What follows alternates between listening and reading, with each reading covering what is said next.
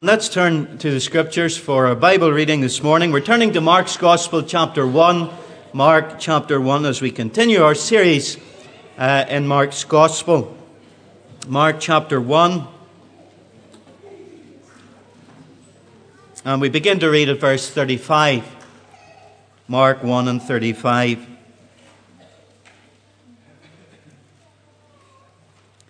And in the morning, rising up a great while before day, the Lord Jesus went out and departed into a solitary place, and there prayed. And Simon and they that were with him followed after him. And when they had found him, they said unto him, All men seek for thee. And he said unto them, Let us go into the next towns, that I may preach there also, for therefore came I forth. And he preached in their synagogues throughout all Galilee, and cast out devils. We end our reading at verse 39. We're going to turn in our course book to number 9 for our next hymn, number 9. While you're turning to that, I didn't thank Noel Brown for his involvement as well in the production of the annual general report. Jack reminded me of that. Thank you to Noel as well. And just to say, I'll be taking a week's holiday from this Wednesday, and looking forward to that break. Appreciate your prayers while we're away for a couple of days. Be thou my vision, O Lord of my heart, naught be all else to me, save that thou art. Number 9 in your course book. Let's stand to sing. The boys and girls will go to Children's Church and Creche as we sing this hymn.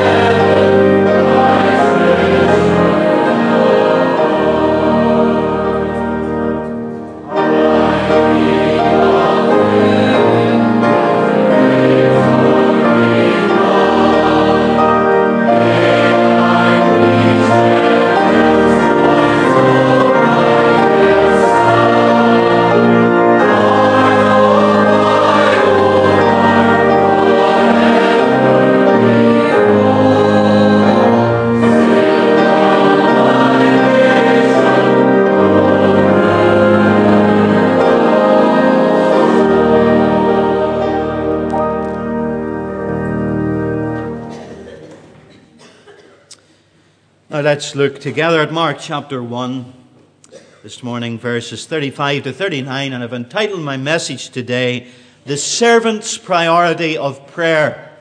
The Servant's Priority of Prayer. Now, if you were with us last Lord's Day morning, you'll remember that our title then was A Day in the Life of the Servant. And we looked at the fact that the days of our Lord Jesus Christ here on the earth were filled with service to God and service to men. And in that little cameo of a day in his life, we saw that in the morning he visited the synagogue, being the Sabbath morning, and there he cast out an unclean spirit from a possessed man. Going from the synagogue to Simon Peter's house, presumably for the Sabbath day meal, he encountered Simon Peter's mother-in-law sick of a fever, and he healed her there. And then when we see what happens in the evening, we find him serving as a great company of people, Mark says all Capernaum, gathered at Peter's door out on the street, those who were possessed by devils and people sick of divers diseases, the Authorized Version says, and Jesus healed them all. His days were filled with service.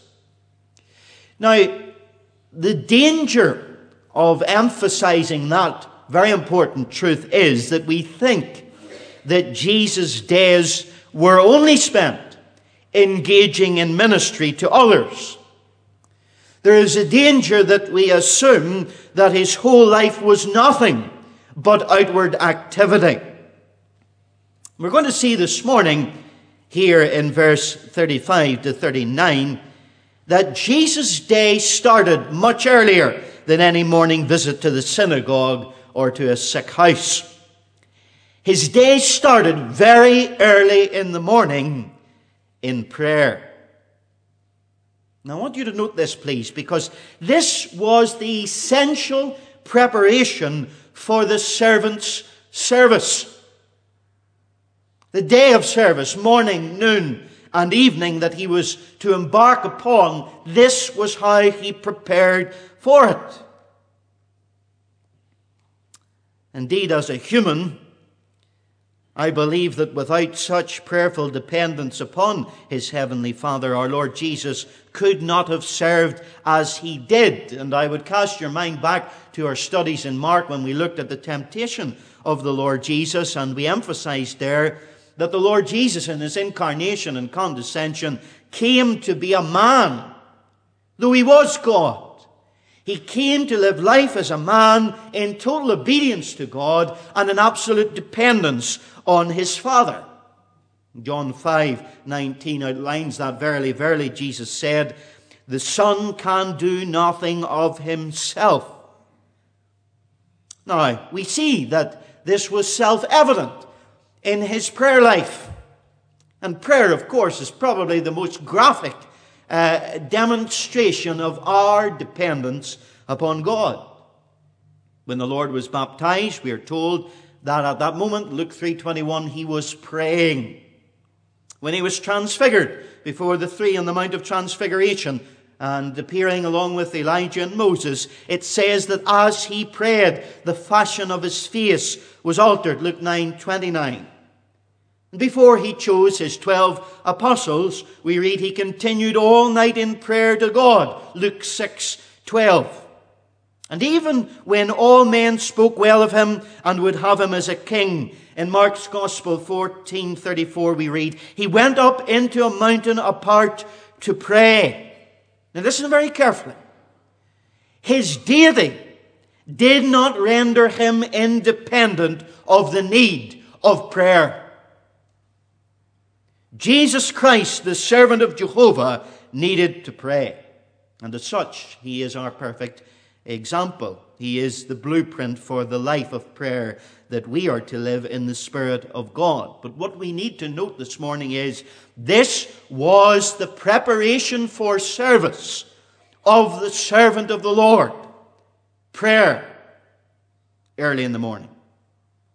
Now, I think it's essential that we take this morning in our series to pause and consider this great truth. We need to note that whilst at times it is very difficult to get Christians to serve the Lord, and whilst this last week we need to continually emphasize and encourage believers to be involved in some kind of service to the Master, the other end of the scale is equally as dangerous.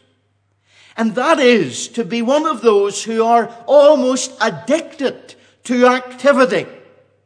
And often, sadly it has to be said, it is prayerless activity, even in the service of the Lord. Don't misunderstand what I'm saying. We saw last week that activity in ministry is so important. And service filled most of the day of our Lord Jesus Christ. But we need, and this is the emphasis in the passage today, to see that Jesus' life was a balanced life. Though that we could copy as our pattern the balance that he showed, prayer in his life always came before service. Indeed, it seems that the one thing that he interrupted his service to do was to pray. And he went from the crowd into solitary places, up the mountainside, into the wilderness, in order to pray. Now, this is the warning. All of us, particularly those who are heavily engaged in the service of the Lord, we need to beware of becoming so busy that we are too busy to get time alone with God in prayer. Now let me say, I'm still trying to strike the balance. I haven't got it right yet.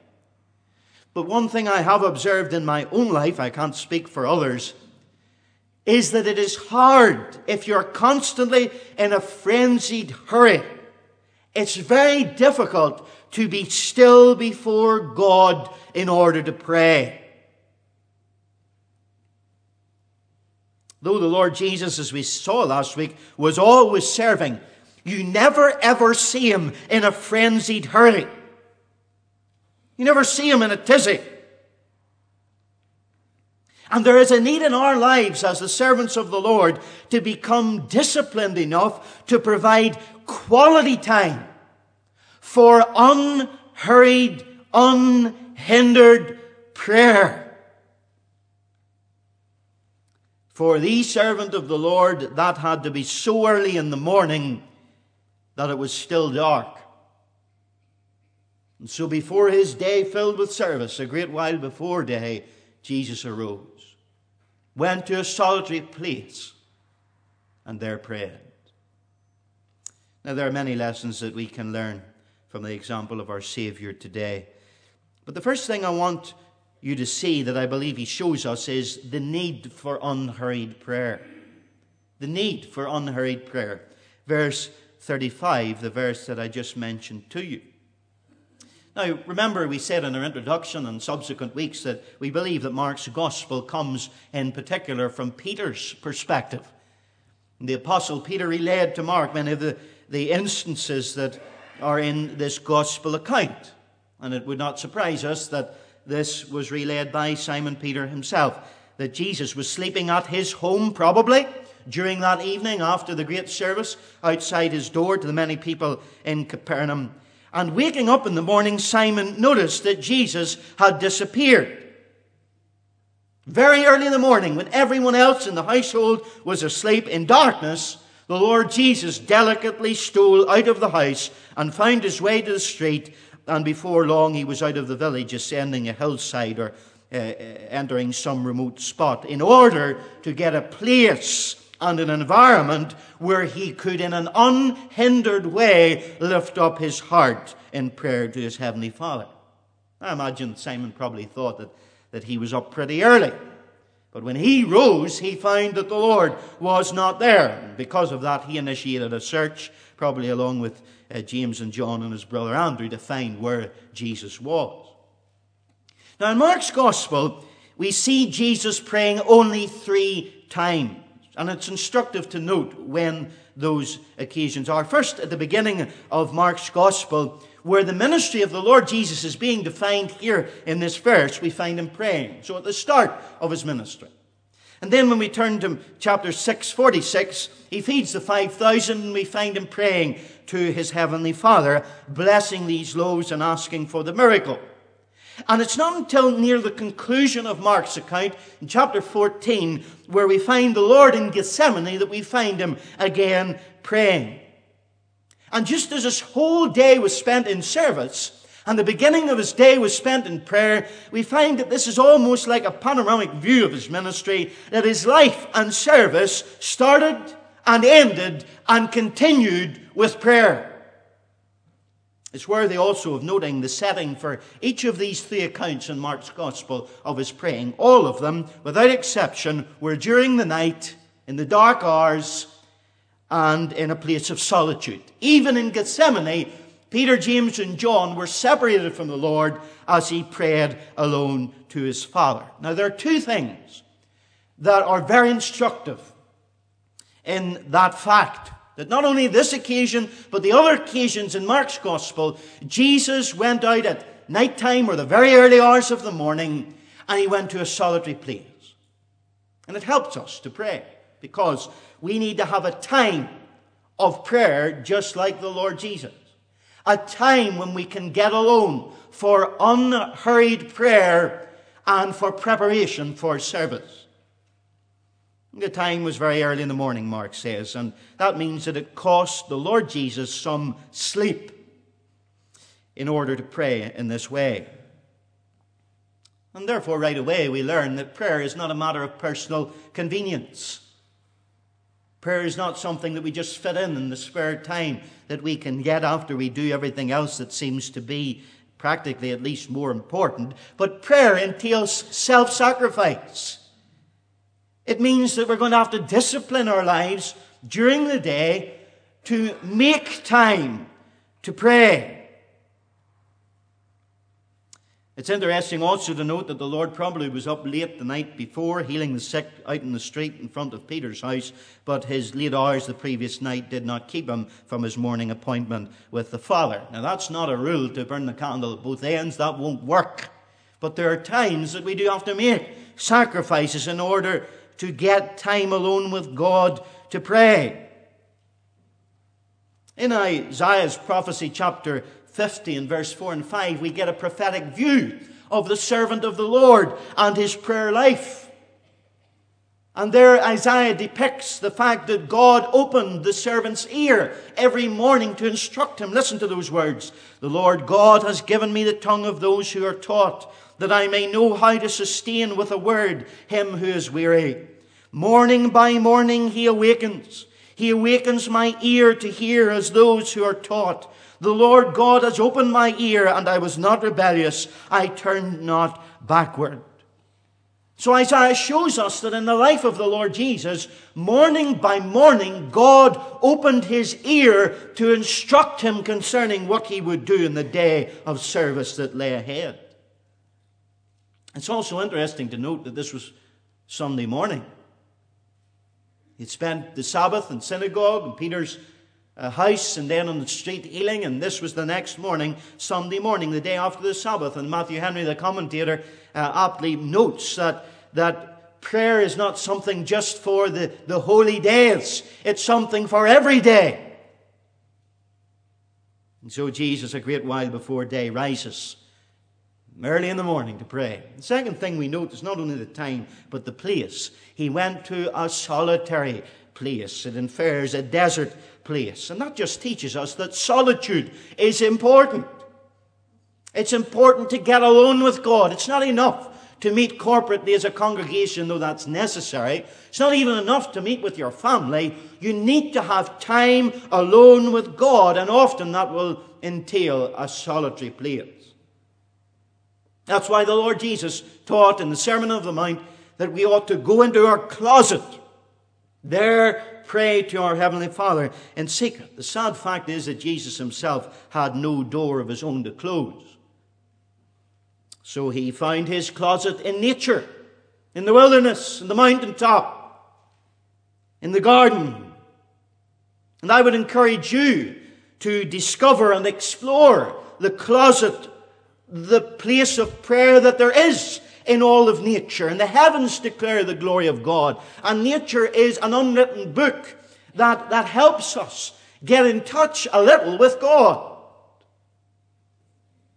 But the point that I want to labor this morning is this: emphasizing the time and the place. We need not miss this fact that the public ministry of the Lord Jesus had to be backed up and balanced with private prayer. That's the same for you as it was for him, whatever your ministry is. And I'm not talking, don't misunderstand, that I'm talking about people in the pulpit who preach. No. People who teach children and at children's meetings, Sunday school. You serving your Lord in your everyday workplace, that's what your life is to be, a life of service and sacrifice to the Lord. Whatever you do and wherever you do it and however you do it, if you're involved in a public witness, which you should be as a Christian, it must be backed up by private prayer. And Jesus realized that he had to get alone with God, especially because he was so often with people. And if we're going to be any use to the crowd like Jesus was, we need to be alone with God. And if he was to meet men, he knew that he needed to meet God first. Now let me ask you, have you learned that lesson? Have I learned that lesson? I think I'm still learning it. To realize that if I'm going to be continually giving out, and you're going to be continually giving out, as Jesus was ministering out, there has to be some time in your day, in your week, in your month, in your year, where you take in. Now, is it any wonder that the Lord had so much authority? Because he was spending time alone with God. And when we contrast this authority that Jesus had with the lack of authority that the disciples have, we see the distinction and the reason for it. If you turn with me to Mark 9, you see this occurrence of the disciples' inability to cast out a demon, as Jesus did. And in Mark 9:28 we read, "And when he was come into the house, his disciples asked him privately, Why could not we cast him out? And he said unto them, this kind of demon, or this kind of condition, or this kind of ministry can only come forth by nothing but prayer and fasting." And so this was, on a human level, the secret to the Lord Jesus' authority in words and works. He was absolutely dependent on his Father. And that was manifest in the practice of prayer. Now maybe the axiom is too simplistic for you, and I suppose it is in a way, because prayer isn't everything that gives us authority in our lives spiritually, but it's a big lot. And the axiom goes, you've heard, little prayer, little blessing. Some prayer, some blessing. Much prayer, much blessing. Now there's holiness involved, and there's faithfulness involved, and there's integrity involved. There's a whole lot of other things involved, but unhurried prayer must saturate our service. That is what Christ shows us. That the servant's priority in his life was prayer. Came before everything. Now here's the second thing that develops out of that first point, the need for unhurried prayer. And I think we find it in verse 36 and 37. The reason why we need to create space for unhurried prayer. What is the reason? Simply, ministry needs will never go away. What I mean is there would never be a shortage of sick people or demon-possessed people for the Lord Jesus to serve and minister to. And it's exactly the same for us. Never will there be a shortage of people without Jesus and people who have many other needs that we can minister to. And I don't know whether you've ever thought of this analogy, but I have. Christian service, in whatever capacity, is often, I feel, like the job of a housewife. They always say that's the hardest job, and I've never tried it, mind you, but I have a bit of sympathy. When I say it's like the job of a housewife, I don't mean that you're dealing with big babies all the time. But what I do mean is that it's like a never-ending story. You women know what I'm talking about. The washing keeps coming and the ironing never seems to stop. And the service of the Lord is like that. So many people to minister to, so many opportunities, so many things to be done, that the danger is that you keep going and going and going without spending time in prayer and time before God.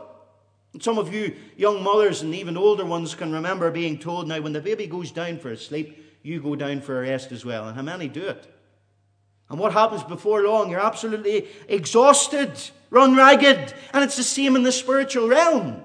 If you don't determine to order your service before you know it, you won't have a waking moment for time with God. This is the reason why we need to create space in our lives for unhurried prayer. Why? Because other things will gladly take its place. Some very legitimate things, let me add. Even some very spiritual and necessary things. But they're not the priority things when compared with unhurried prayer. Now, what Christian servant does not feel empathy with these words? That while Jesus was there in that solitary place, verse 36, Simon and they that were with him followed after him. And when they had found him, they said unto him, all men seek for thee. I have a friend who is involved in evangelism, and in order to take a holiday one summer, he went up to the County Antrim coast and got a caravan, and that's all people knew, that he was going there and he was in a caravan. And there was one family that felt they needed him there and then, and they decided to drive up and travel around every single caravan site in that North Antrim coast area, asking at reception, was so-and-so staying there? I read a book recently entitled, I read it years ago, but I read it again recently, Ordering Your Private World. I would recommend it, by Gordon MacDonald, and he relates an incident in his life that talks about how ministry needs are always there, and if we don't order our lives and make room for unhurried prayer, we'll never have time for it. Let me just recount it to you as he does. He says, one Saturday afternoon, the phone rang in our home. And when I answered, the woman's voice at the other end of the line sounded quite upset. I've got to see you right away, she said. And when I learned her name, I quickly realized that I'd never met this person before, and she had rarely ever visited our church. What is the reason that we have to visit right now? I asked. It was an important question, one of several I've learned through experience to ask. Had this been many years ago, MacDonald says, when I was young, I would have responded immediately to her sense of emergency and arranged to meet her in 10 minutes at my office, even if I had previously hoped to be with my family or involved with study. My marriage is breaking up, she responded. I then asked, when did you become aware that it was going to break up? And she answered, last Tuesday. I asked another question. How long do you think the process of breaking up has been going on for? Her next comment, MacDonald says, was unforgettable. Oh, it's been coming for 5 years. And he says, I managed to muffle my real reaction and said, well, since you've seen this coming for almost 5 years, and since you knew it was going to happen since last Tuesday, why is it important to visit with me right now at this moment? I need to know that. And she answered, oh, I had some free time this afternoon and thought it might be a good time to get together with you. MacDonald says, I said, now, I'm going to be very candid with you. I have to preach 3 times tomorrow morning, and frankly, my mind is preoccupied with that responsibility. And since you've been living with this situation for several years now, and since you've had several days to think about your situation, I'm going to propose that you call me on Monday morning when we can arrange a time where my mind is in much better shape. I want to be able to give you the utmost concentration, but that's probably not possible this afternoon. How does that sound? She said, that's a terrific idea. Now, here's how George MacDonald concluded and why I tell that story. He says this, not everything that cries the loudest is the most urgent. Not everything that cries the most loudest is the most urgent. And Jesus knew that truth. He had to hide to have life with his heavenly Father. And MacDonald also quotes Elton Trueblood from his book, While It Is Yet Day. And this is what he said, and it applies to all of us involved in any kind of ministry. A public man, or woman for that matter, though he is necessarily available at many times, must learn to hide. If he is always available, he is not worth enough when he is available. Did you hear that? If he is always available, he is not worth enough when he is available. In other words, we've got to have non-negotiables. And one non-negotiable must be unhurried time in prayer with God. Now, what are the practical implications of this? Well, I'll tell you one. We need to make choices. We need to prioritize in our lives. That will mean we need to say no at times to folk. Now, I'm not talking about in order to lie in bed or in order to go out around the country entertaining ourselves. I'm talking about in order to spend time with God. Not that leisure time isn't important, it is. And time with our family. That is important too. And we need to prioritize for that. But we need to get over the stigma of trying to please others in the Christian church. Our job is not to stop disappointing people or not let people down. Our job is to do God's will. And I'll tell you, other people will gladly manage your life for you and tell you what to do and when to do it and what they think you ought to be fulfilling your life for. But you have a greater responsibility to God. And that responsibility to God is to be in unhurried prayer that will feed your constant service for Him. And though we minister and though we serve others, if we are to be truly useful to others, we must at times starve ourselves of others to have time with God. I'm going to repeat that because this is what we see in the practice of Christ, but see very little in Christian service today. Though we minister and serve others, if we are to be truly useful to others, we must at times starve ourselves of others to have time with God. You see, we tend to define people, their worth, that is, not only by what they do, but how much they do. And often productivity defines our service and is misunderstood as success in service. How many things we're involved in, how much we're doing for the Lord, how often we're out doing it. One evangelist I knew had, for a long period of time, 7 or thereabouts engagements every day. And it wasn't before long till he hit a brick wall. Richard Foster puts it well. He says, a mind that is harassed and fragmented by external affairs is hardly prepared for meditation. The church fathers often spoke of otium sanctum, holy leisure. It refers to a sense of balance in the life, an ability to rest and take time to enjoy beauty, an ability to pace ourselves. Now, this is what Christ's example is asking you and asking me. Do we have otium sanctum in our lives? A holy leisure to spend time with God. Do you have leisurely time with God? E. Stanley Jones once described prayer as time exposure to God. I think that's tremendous. He used the analogy of life being like a photographic plate which, when exposed to God, progressively bore the image of God in keeping with the length of exposure.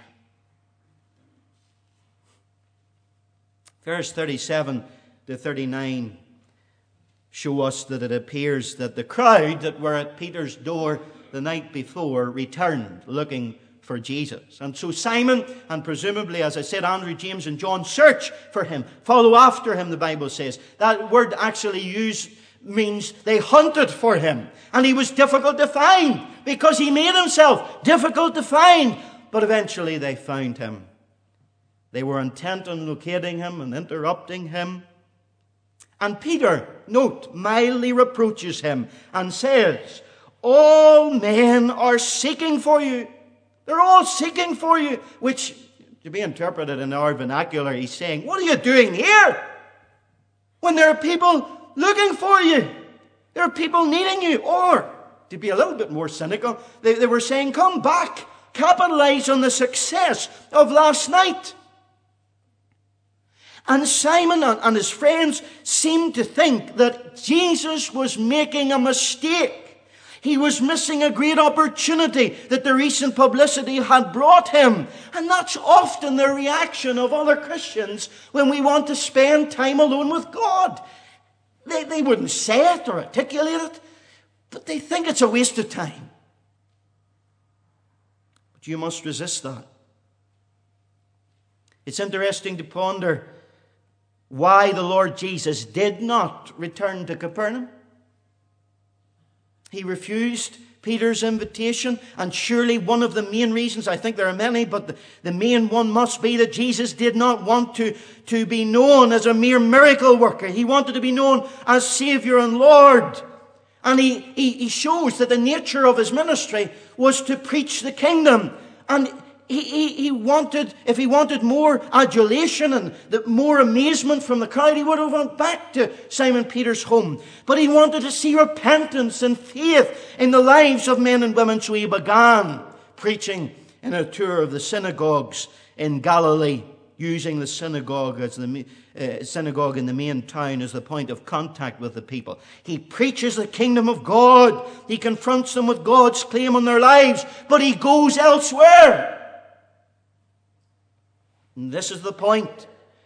Though he served the crowd, he would not be controlled by the crowd, but by his heavenly Father alone. Make sure you don't let any crowd or anyone come between you and your relationship with your heavenly Father. Even if that thing is a thing of service, though service is very important.